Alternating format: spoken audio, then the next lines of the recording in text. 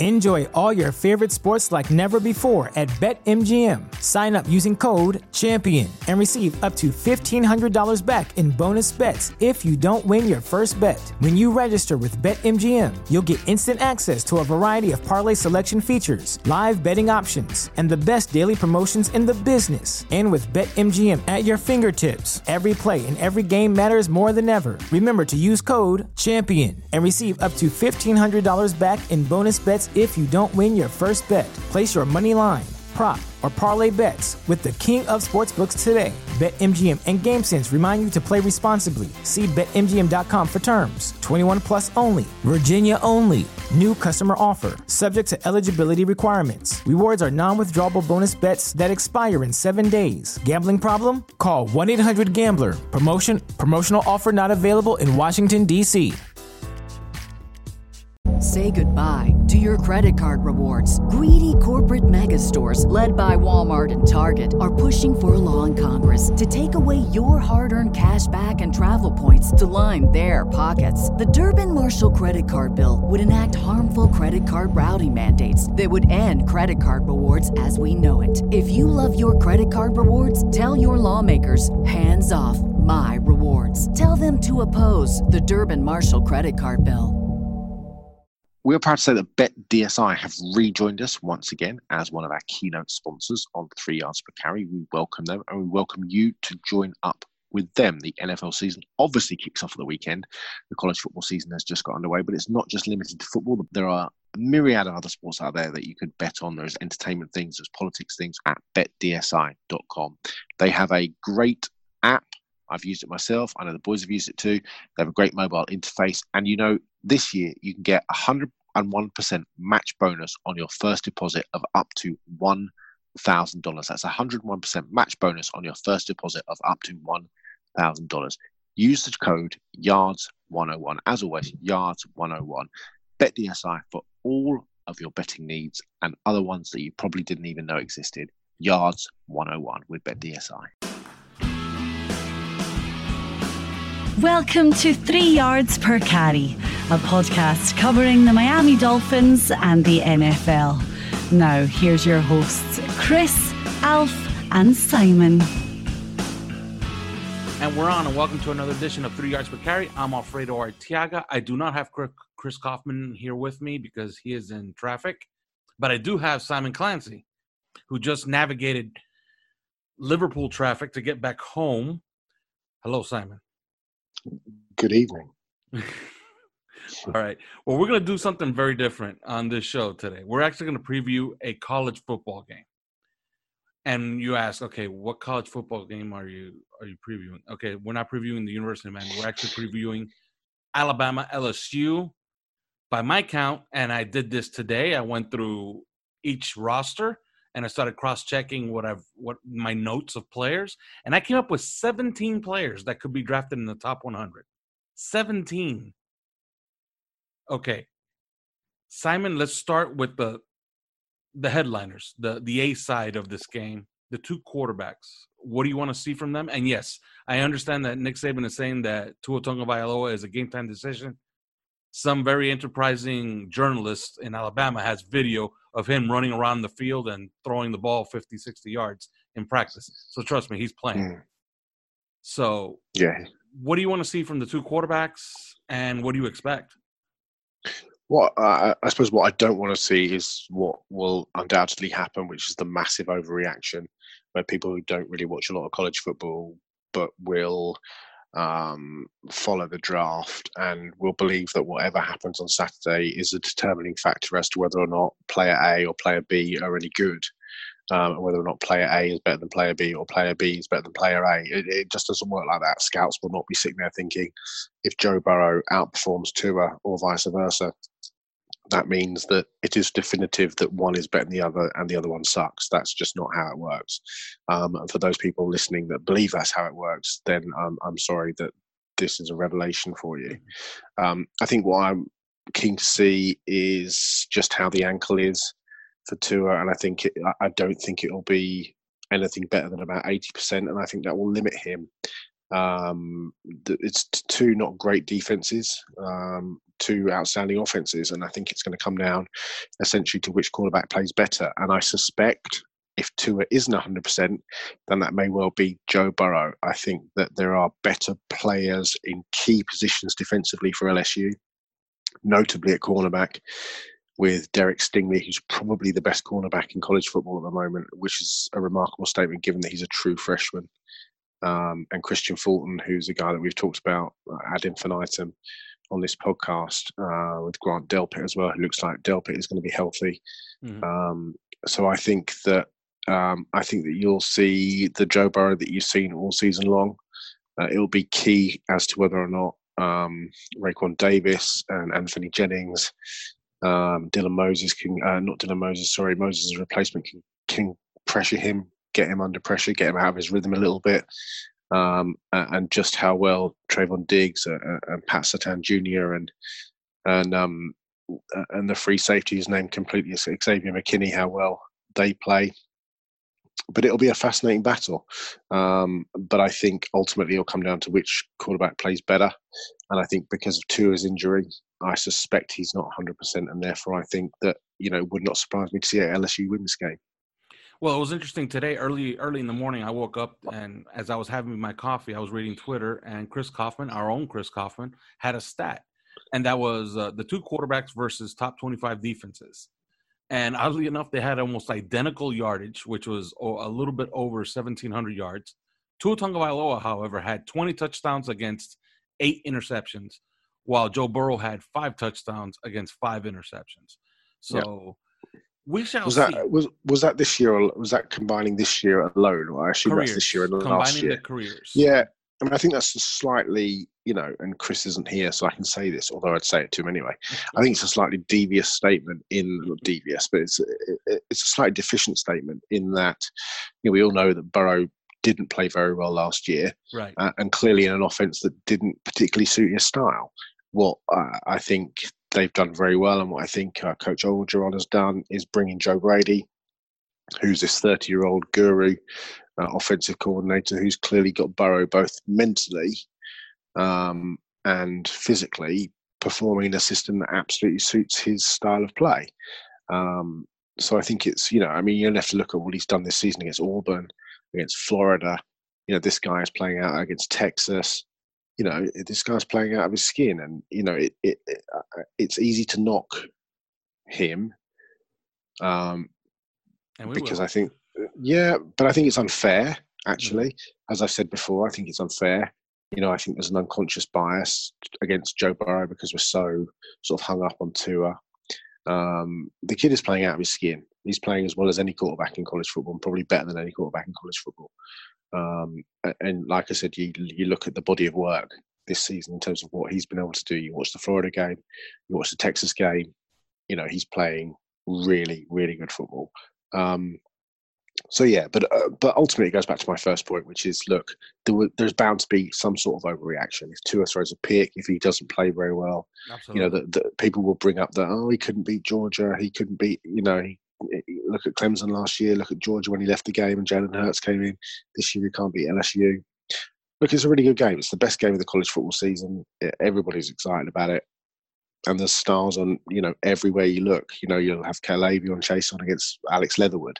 You'll have all those kind of Jerry Jeudy against Stingley. You'll have Henry Ruggs against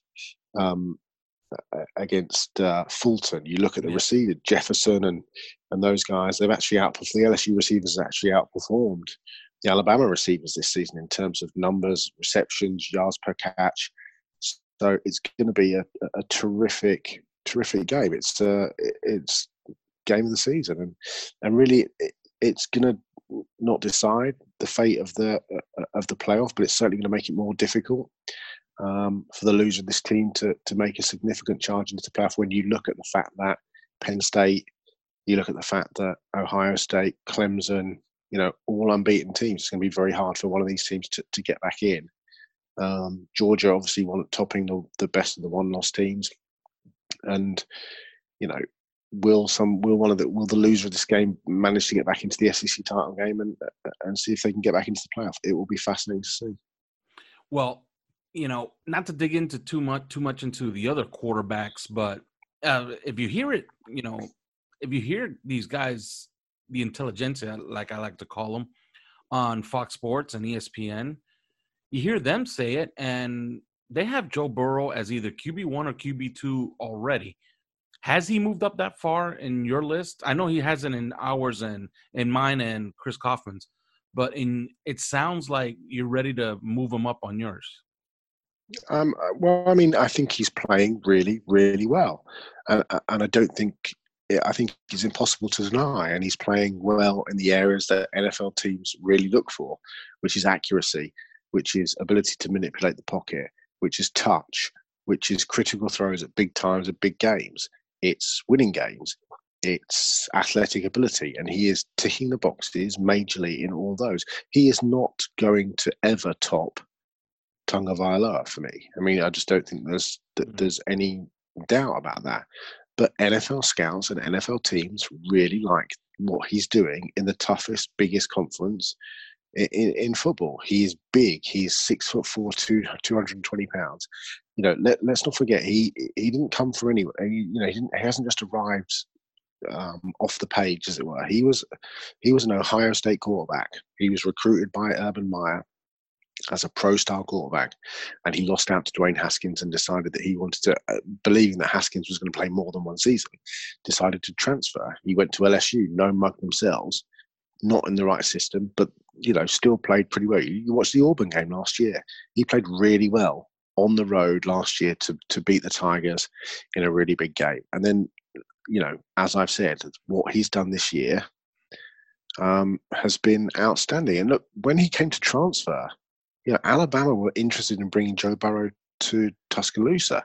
So he's not some kind of fly-by-night guy who's just found it lucky. A lot of really good college teams have been really interested in him and his performances. But for me, he will not end up as the number one quarterback. He probably won't end up as the number two quarterback for me. But I strongly believe there will be NFL teams for whom he will be the number one and or the number two. And I don't see that that's not going to be a thing, because I think teams really like what he's done. All right. Now, as I was making my list, let's get into some of these prospects on this that will be playing on this Saturday afternoon in this game. And on LSU, I came up with these guys, and stop me when you think I'm wrong. I have these guys as top 100 prospects on the LSU Tigers. Joe Burrow, of course, Grant Delpit, Christian Fulton, Justin Jefferson, Caleb Von Chason, and Rashard Lawrence. Out of those guys, who intrigues you and who fits as far as what Brian Flores and Chris Grier ultimately want to do here? I think Delpit and Chason are very interesting characters. Delpit is a really interesting guy. Look, you look at a guy like Jamal Adams, who preceded him at LSU. Delpit is a guy who has struggled with injury this year a little bit, and he looks like he's going to be healthy for this weekend, which is good news. Certainly, last year's tape is outstanding. He's everywhere. I think he's probably a little bit better against the run than he is against the pass, but he can match up. He can play in zone. He can match up in man coverage. I don't think it's a particular strength of his. What he's really good at is he's incredibly instinctive. He makes plays in his head before he makes it. And actually, it harks back to something that Minkah Fitzpatrick did very well and continues to do very well with the Steelers, which is he makes plays in his head because he anticipates so well. And that's what Delpit does. He's tough. He's physical. He's rangy. He's quick. He's not ideal turning around and going backwards. He's better with the play in front of him, but he's a really, really good defender. And he's probably going to end up out of our reach because the Steelers keep winning. And it looks like we're going to end up with sort of 14, 16 in that area. Yeah. And I suppose what I wonder is with those two picks, let's say the Dolphins end up with a third pick, the 14th pick, and the 24th pick, for example. At what point do the Dolphins think, you know what, why don't we combine the 14th and the 24th and let's throw in a second rounder next year and move up to the third pick and take Chase Young or Jerry Jeudy or, Andrew Thomas? Do you know what I mean? At what point do you think let's get two absolute home runs rather than one home run and a mid-round and a late-round guy that could, will probably be okay, but could be Charles Harris. They could be those kind of guys. Why don't we settle for two sure things and offload one of those first rounders? And we're still going to have the first pick of the second round. That's going to have to be a consideration for the Dolphins as well. I think so going back to you. Yeah, not to interrupt you, but to that point, I think that it's all going to hinder on where their first pick is, because if their first pick is first overall, we know where it's going. Yeah. And if it's second overall, who knows what they might do? They might just package that one for a bunch of picks and then just pick with the rest of their picks. So I think it really depends on what happens with their first overall pick and where it's going to land. If it's first, second, third. Yeah, I think.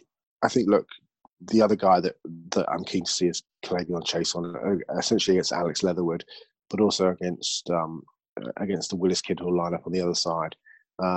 Chaisson's been injured a little bit this year. Yes. He was strong against Florida. He looked back to his best, especially in the fourth quarter. His get-off is terrific. Whether or not he is a pure fit for what the Dolphins want to do remains to be seen, but he's a very good player. And what it will also be is a really good test for Alex Leatherwood, who's a guy that, as happens with Alabama players, you often see them, the guys that become left tackles in their junior and most often their senior year, they'll play either right tackle or Leatherwood was a kind of road grading right guard last year. He's going to kick outside. He's kicked outside to left tackle, is playing very well and is in that first round conversation. And he falls into that group of guys beneath Andrew Thomas, the Josh Jones at Houston, the Austin Jackson at USC, I suppose a little bit behind Tristan Wirfs, the Mekhi Becton at Louisville. These kind of guys. Where does Leatherwood end up? And this will be a very interesting case study for him this weekend, because this is a first round kind of guy that he's going up against. But there are these matchups, all over the field. It will be it's an evaluator's dream. It will be a very interesting game to watch. Yeah, and I would say the premier matchup, of course, I think it's going to be those secondary guys from LSU, namely Christian Fulton, Grant Delpit, and see how they match up against three guys from Alabama who I think will be top 100 guys, and that's Jared Jeudy, Henry Ruggs, and their other wide receiver, Devonta Smith. Yeah. Yeah, and if you look at Alabama, maybe it's my bias because I like the program, I like their players, but I came up with 11 guys that could be in the top 100.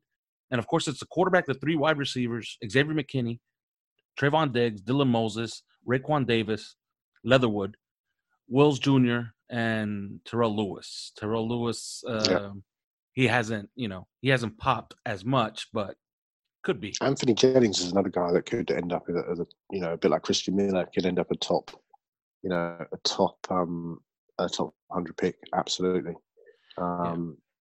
It's I mean, look, there's talent everywhere.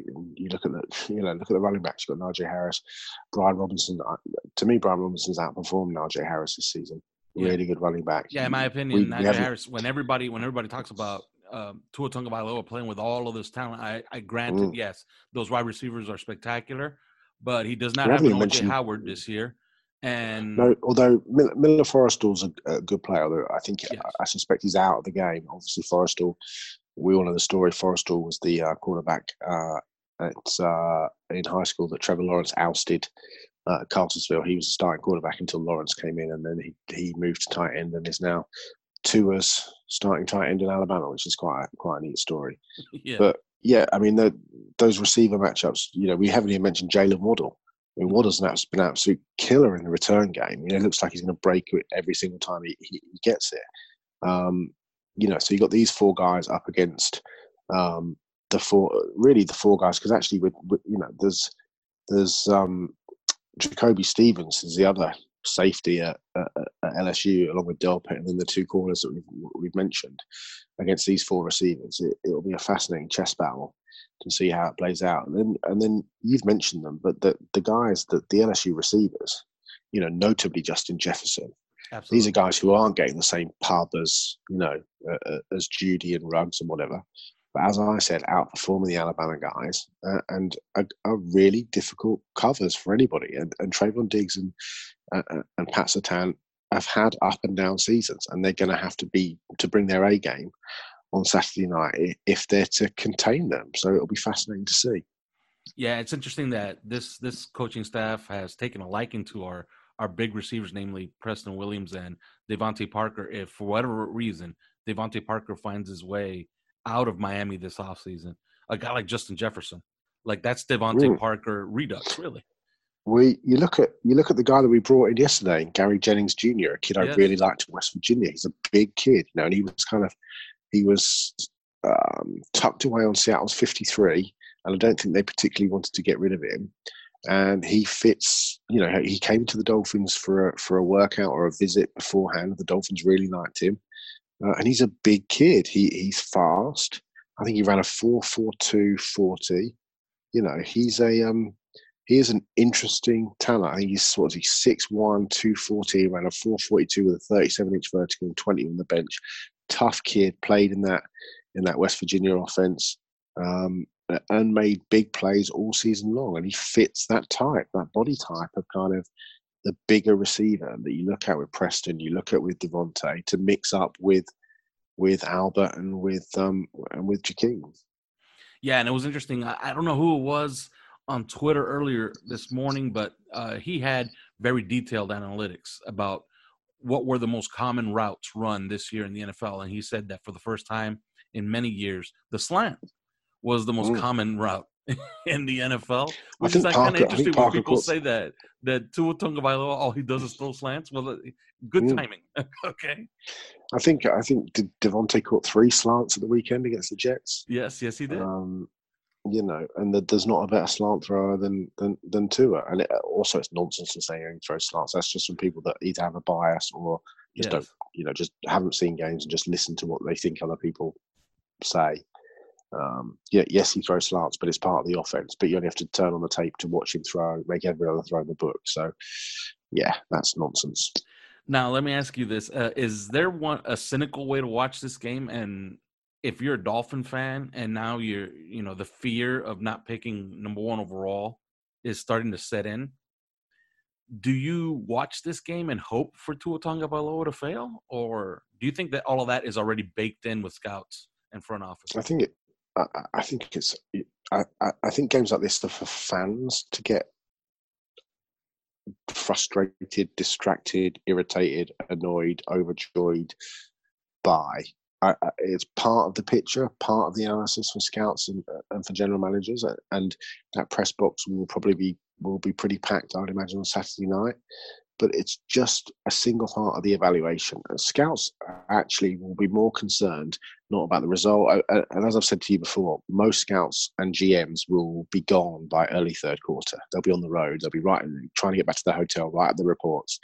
And a lot of scouts will have seen Tua, will have seen these guys. A lot of them will choose to watch it on TV because we're well into the season now. These guys will have seen these players 3, 4, 5 times. They don't need to continue to go and see them because they know what they're getting. I think the biggest concern for scouts and for general managers on Saturday night will not be the result, will not be how they throw. It will be how Tua's ankle looks, because that will be the biggest question mark over him heading into the draft. They know how big he is. He was measured by Jim Nagy and the Senior Bowl guys last season. He's just under 6'1", and I think he was 228 pounds. They know how big he is. There is no Kyler Murray kind of drama about how tall he is. They already know the answer to that question. They know he can throw. They know he's got that compact, quick release. They know how accurate he is, both short, intermediate, and deep. They know that he's a leader. They know that he wins big games. But what they don't know, and the biggest X factor, is how is he going to stand up to the pounding at the NFL level, and especially how those ankles that have had this kind of microfracture surgery done on them, how are they going to stand up to the rigors and demands of an NFL season? That will be the biggest concern. How does he look on Saturday night on that ankle? Is he able to manipulate the pocket like we know that he can do? You see the game earlier in the season against Ole Miss, where that blitzer came in off the right-hand side and he faked him out, rolled back against where the blitzer had come from, and hit Jerry Jeudy over 2 men for sort of a 30-yard gain down the field. Is he able to do that? He was unable to do it against Georgia in the SEC championship game last year, and that's why he was replaced by Jalen Hurts, because his game is pocket manipulation. It's some of the best footwork you're going to see in a college quarterback. It's very advanced. But if he's not able to set his feet, if he's not able to push back on that ankle, and that's really critical, because you get to the back of that 3, 5, 7-step drop, and then you're pushing down on that ankle and essentially generating that the delivery in your throw. If you cannot do that properly, or if Chason is getting pressure, if they're sending pressure up the middle, if Delpit is coming on blitzes and he cannot evade that, then that's going to make for a much more difficult night for him. So that's really, I think, what scouts and general managers will be looking for more than anything. They won't be looking at, he's 27 of 29 for 304 yards and 3 touchdowns. That's a given. The things now that form the biggest part of their evaluation is, can he stand up to the pounding? How do those ankles look? And it'll be fascinating to see. Yeah, what I'm interested in seeing is Tua Tagovailoa will never be confused with Lamar Jackson, but no, he can be confused a little bit with Russell Wilson, because he's selective in how he runs, and he runs effectively, and he doesn't take huge hits. He doesn't take huge hits down the field. Okay, He knows how to get down. He knows how to get out of bounds. So I'm interested to see if he picks up, some of the dead yardage that could be out there on the field for him.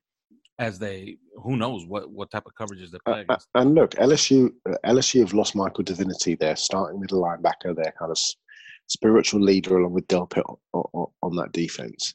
He's been essentially kicked off the team. There will be a big hole to fill at middle linebacker for somebody. You know full well that Alabama will be taking advantage of the guy that comes in to replace him, whether it is Tua making yards with his feet if he's able to, or whether it's, crossers and stuff, because they'll be looking, these kids, Stingley and Delpit and Fulton, they'll know what's coming. They will. They'll know what's coming in terms of they'll have watched the tape. They'll know tendencies and some of the slants and some of the out routes, the open receivers out in the backfield. But what Tua has done so well this season is manipulate his game to the point where he's not looking to be Superman on every down. He's taking the check down. He's feeding Brian Robinson. He's feeding Miller Forrestal. He's feeding Najee Harris out in the backfield. Yeah, he's looking down the field, but what he's doing is he's checking himself. And that's a cautionary. That's a good caution. Sometimes you still want to see him push it down the field, maybe a little bit more. You want to see him take a few chances because he's got the arm to do so, and he's certainly got the accuracy down the field. But you can't knock the kid for just taking, you never make what's the saying? You never take a loss making a profit, or whatever it is. You never, yeah. He's not going to get intercepted, and they're not going to turn the ball over, and they're going to keep possession, and they keep moving the chains if he's taking 6 yards, 8 yards, 5 yards, 9 yards, 4 yards, 13 yards to the guys out the backfield, and that's critical, especially in these games, because it will be tight, it will be intense, it will be hard hitting, there's good players on both sides of the ball looking to make turnovers. So just keep moving the chains. Don't keep putting pressure too much on that ankle, and let's see where we end up. All right, and now we're going to do something that's very odd. It's something we've never done on the 3 Yards Per Carry podcast before, but we're going to pick 2 games this week because the Dolphins actually do play a game. So we've talked about all these prospects, and the nation's going to be watching this game. The ratings should be through the roof. Alabama LSU this Saturday afternoon, 3:30 Eastern. Who wins, Simon? I think I'm going to sit slightly on the fence and say that if Tua is healthy, I think Alabama will win 31-30. And I think if he's not healthy, I think LSU might win 27-21. Okay, I got a little bit lower scoring affair. I got, let's say, Alabama 26, LSU 20. And I think both quarterbacks play well. They don't turn it over too much. Maybe there will be one turnover that's consequential. But I think both quarterbacks play well, don't, set the world on fire. I think the game gets played a little bit closer to the vest as these SEC games tend to be played. Wouldn't it be great, though, if both quarterbacks just played brilliantly and everybody said, you know what, there's 2 really good players here. Yeah, there's not one winner. There's a winner and a loser in the score box, but there's not actually a winner and a loser when it comes to, Tua was 36 of 41 for 410 yards and 4 touchdowns and 1 pick. And Joe Burrow was 35 of 40 for 470 yards and 3 touchdowns and a pick. That would be great. That would be great, so that people aren't over-analysing this, because that's what will happen. Every single thing will be over-analysed to death until draft day, and then people will turn around. And I would tell everybody on Twitter that today was getting out there saying that they were hoping for Tua Tagovailoa to be terrible, so that way he can drop to us in this hypothetical, mythical. That's not going to happen. All of this is baked in already. Okay. This is just gobbledygook from people that don't understand the process. And I don't mean to be rude, but it's true. Yeah, the only thing that can hurt Tua Tagovailoa's draft status is whatever is the preconceived notions of general managers out there, and if he gets hurt again, of course. But if he plays terrible from here on out through the playoff, is it going to hurt him in the eyes of some GMs? Yeah, the bad ones. that's who's going to hurt him. Go back to 2014 and the draft. There, you had a kid out of the University of Pittsburgh who was a 3-star recruit out of high school. 4 teams recruited: Toledo, Rice, Akron, and Pittsburgh. Yes. He went to Pittsburgh. He played sparingly as a freshman. As a sophomore, he had 11 sacks and 15.5 tackles for a loss. As a senior, he had 28 tackles for a loss and 11 sacks, 4 forced fumbles. He won the Bednarik, the Lombardi, and the Outland Trophy. His name was Aaron Donald. He measured in at 6'1" and 286 pounds at the combine. He ran a 4.68, which was a tenth of a second faster than Jarvis Landry. And he was an inflated 286 pounds at the combine. Yeah, he fell to the 13th overall pick in that draft. He is a first ballot Hall of Famer. He's a 2-time NFL Defensive Player of the Year. He was NFL Rookie of the Year. He's been an All-Pro all 5 seasons. He's the second richest defensive player in NFL history. Yes, and probably the best non-quarterback football player in the NFL.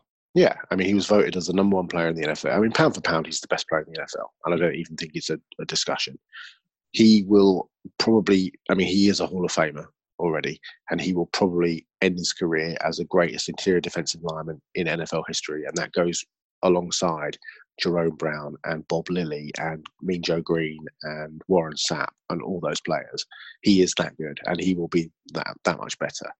But the one thing, the one knock on him, and the one knock on him at high school, which was why he was a 3-star recruit, even though he dominated at the high school level, and the same at Pittsburgh. The reason that he was undervalued at the draft, even though he dominated at Pittsburgh, that senior season was a season for the ages, was because he was undersized, in inverted commas, and teams were scared that he could not play, or he would be neutralized. His skill set, his speed, his hands would be neutralized because he was undersized. Joe Thomas said the other day that the most important part of Aaron Donald's game is his size, in that he is smaller, and therefore he's able to use his hands better and use leverage better because he understands those parts of his game. And you get the feeling that knock stayed with Aaron Donald from high school right the way through until he proved himself with the Rams, until he won Defensive Rookie of the Year. So 4, 5, 6 years, that knock stayed with him. Tua has this knock that he is injury prone. He had the ankle injury last year. He has the ankle injury this year. He had the calf injury that meant that he couldn't go to the Manning Passing Academy, or the groin injury, whatever it was.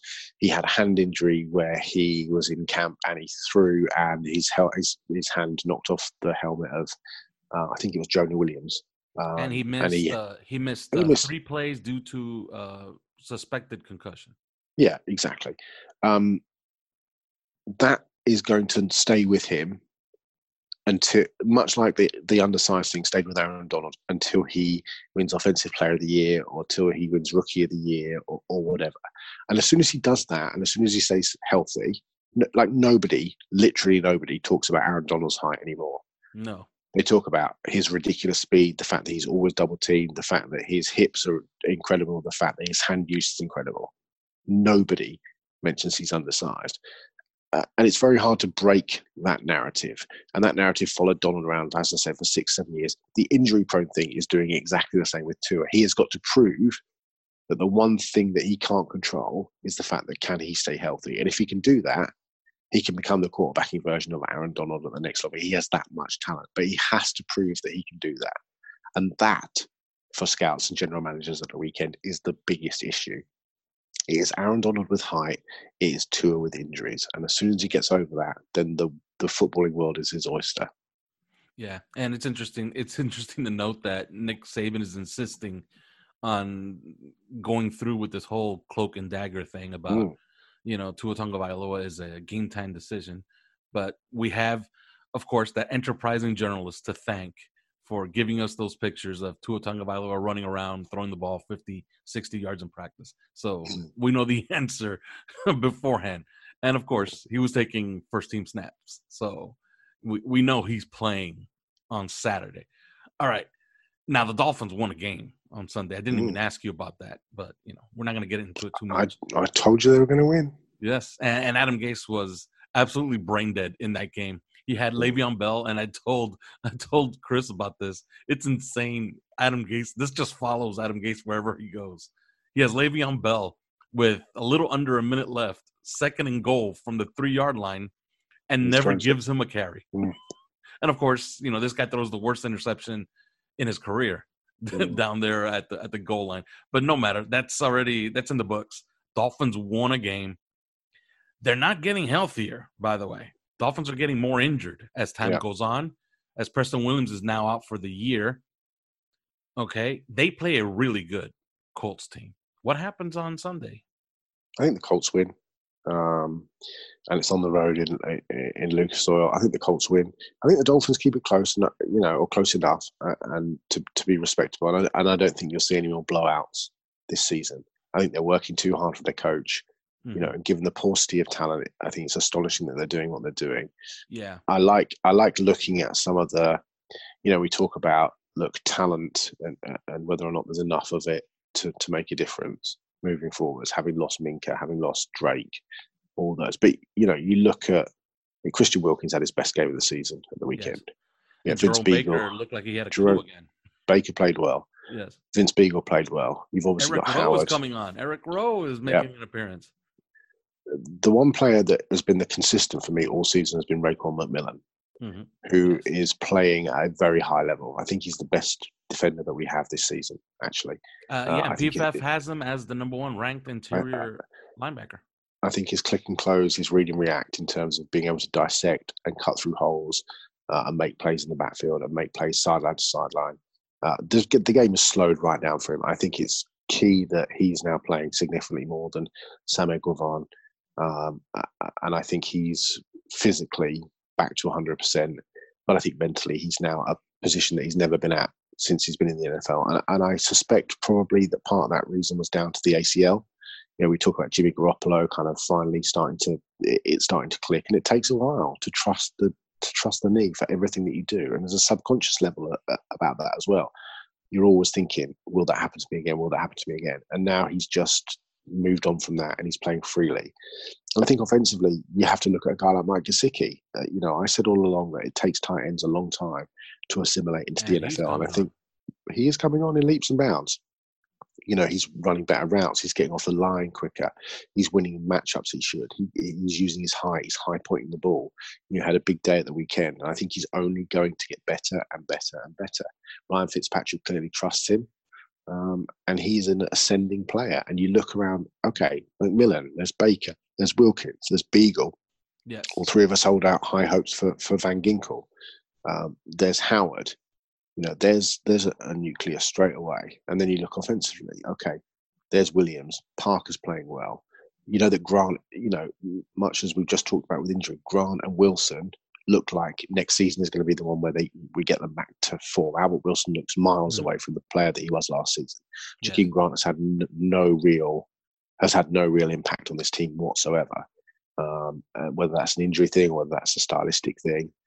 Gesicki is another player that you throw in that mix and say, okay, here's a guy that we can trust this kid now. This kid can play. So it's just for me, it's about finding building blocks now, and who's going to put their head above the parapet and say, next season you can rely on me. I will be a starting player. I'll be a contributing player. I mentioned this on Twitter. The Raiders went 4-12 last year. They used 3 first-round picks this year and a bunch of cap space. Does that sound familiar? Yeah, absolutely. And they have 14 new starters and 27 new players this season, and they're competent now. They're 4-4 as of tonight, when we're recording this. So that's the goal, to become competent in one off season. And I think that they found like their core 8-9 guys, maybe. Yeah. And their quarterback's playing very well. Derek Carr's playing very well. Yeah. And John Gruden's coaching very well. Josh Jacobs is having a rookie of the year kind of campaign. They're playing well at receiver. You could say that they hit on all 3 picks, although Abrams got hurt. But Abrams was playing well to the point that he got injured. The offensive line is probably the best offensive line in the NFL, and that is going to be the critical thing for the Dolphins. They have to get that right. And I don't, we've talked and the Raiders have 3 new starters on that offensive line, so they've done something there. And by the way, Richie Incognito playing very well. Yeah, the Dolphins have got to hit on the offensive line. They've got to make consistent hits. They've got to find consistent players who are going to start from week 1, and they cannot tie their wagons to players just because of draft status, just because they paid them. They cannot do that, because if they do that, they'll kill themselves. Absolutely. They need to go and get a left tackle. They need, and maybe it goes back to what we said earlier on, that they trade back up and get Andrew Thomas. They need to get themselves a left guard, and maybe that's Andres Pete. They need to get themselves a center. Maybe they trade up and get Creed Humphrey, or Nick Harris from Washington is still there. They have enough assets to exactly. do all of those. I mean, 3 centers I doubt are going to go between picks 1 and picks 33. They're going to have a shot at Humphrey, Biadasz, or Nick Harris. Mm-hmm. They need to get themselves a right tackle. Now, is that the kid at Tennessee, Conklin? There are good tackles out there. There's a kid at Philadelphia who played left tackle for them when they won the Super Bowl, who is back up to Jason Peters. Chris Kaufman actually had a pretty good idea. He thought about, would you send one of your picks to Philadelphia for Lane Johnson? Because they have to pay him soon, and they might not want to pay him. There are all sorts of options. But they have to get that right, because if they don't get that right, and look, you can win with teams have proven all along. You can win with Mark Walton. You can win with you don't need a superstar running back if you've got the line. Look at Chris Carson's the 5th leading rusher in the NFL this season. Mm-hmm. He's having an absolute 832 yards rushing for the Seahawks. And Chris Carson wasn't a first-round pick. Chris Carson didn't win the Doak Walker. Do you know what I mean? Mm-hmm. The history of, be it Alandis Gary, Terrell Davis, you can pick 50 running backs who weren't drafted in the first 3 rounds, who are, Philip Lindsay last year. They're everywhere. Look at Aaron Jones for the Packers. Is there a more improved player in the league this year than Aaron Jones? No, he's great. So, I don't think finding the running back is the massive issue. Finding the guys that are going to open the holes, because the critical thing when you look at Lindsay, when you look at Aaron Jones is playing behind 2 of the best tackles in the league.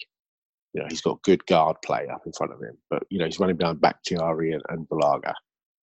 There's good players on that line. There's a reason why he's clearly a talented player, but it helps when you're running behind good linemen. Josh Jacobs is the same. You're running behind Rodney Hudson and those Trent Brown and those big guys up front. That makes a difference than running behind Michael Dieter or Daniel Kilgore, with the greatest respect in the world. It's just not the same thing. Yeah, no, it's not. All right, I'll pick the game and then we'll be out of here. I'll say that they're not. I think they play them tough. I think they play them tough for 3 quarters. I think the Colts running game, their pass rush is good enough. They're starting to get a little bit healthy on defense. They'll pull away late. So I'll say the Colts win, and Brissett might actually play in the game, by the way. So the Colts win, pulling away late, 24-16, something like that. All right, that's it. There is no more. Enjoy the football this weekend. Great college football slate, and of course the showdown, Alabama LSU. We will talk to you guys on Monday. Thanks for listening to 3 Yards Per Carry. You can subscribe via iTunes, on Podbean, or your usual podcast provider.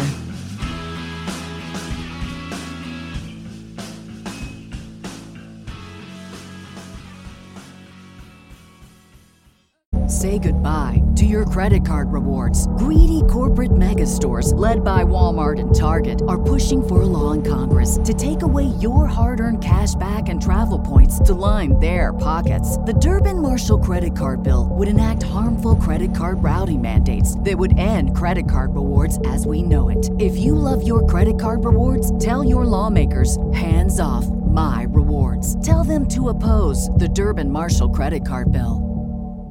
Get ahead of postage rate increases this year with Stamps.com. It's like your own personal post office. Sign up with promo code PROGRAM for a 4-week trial plus free postage and a free digital scale. No long-term commitments or contracts. That's Stamps.com, code PROGRAM.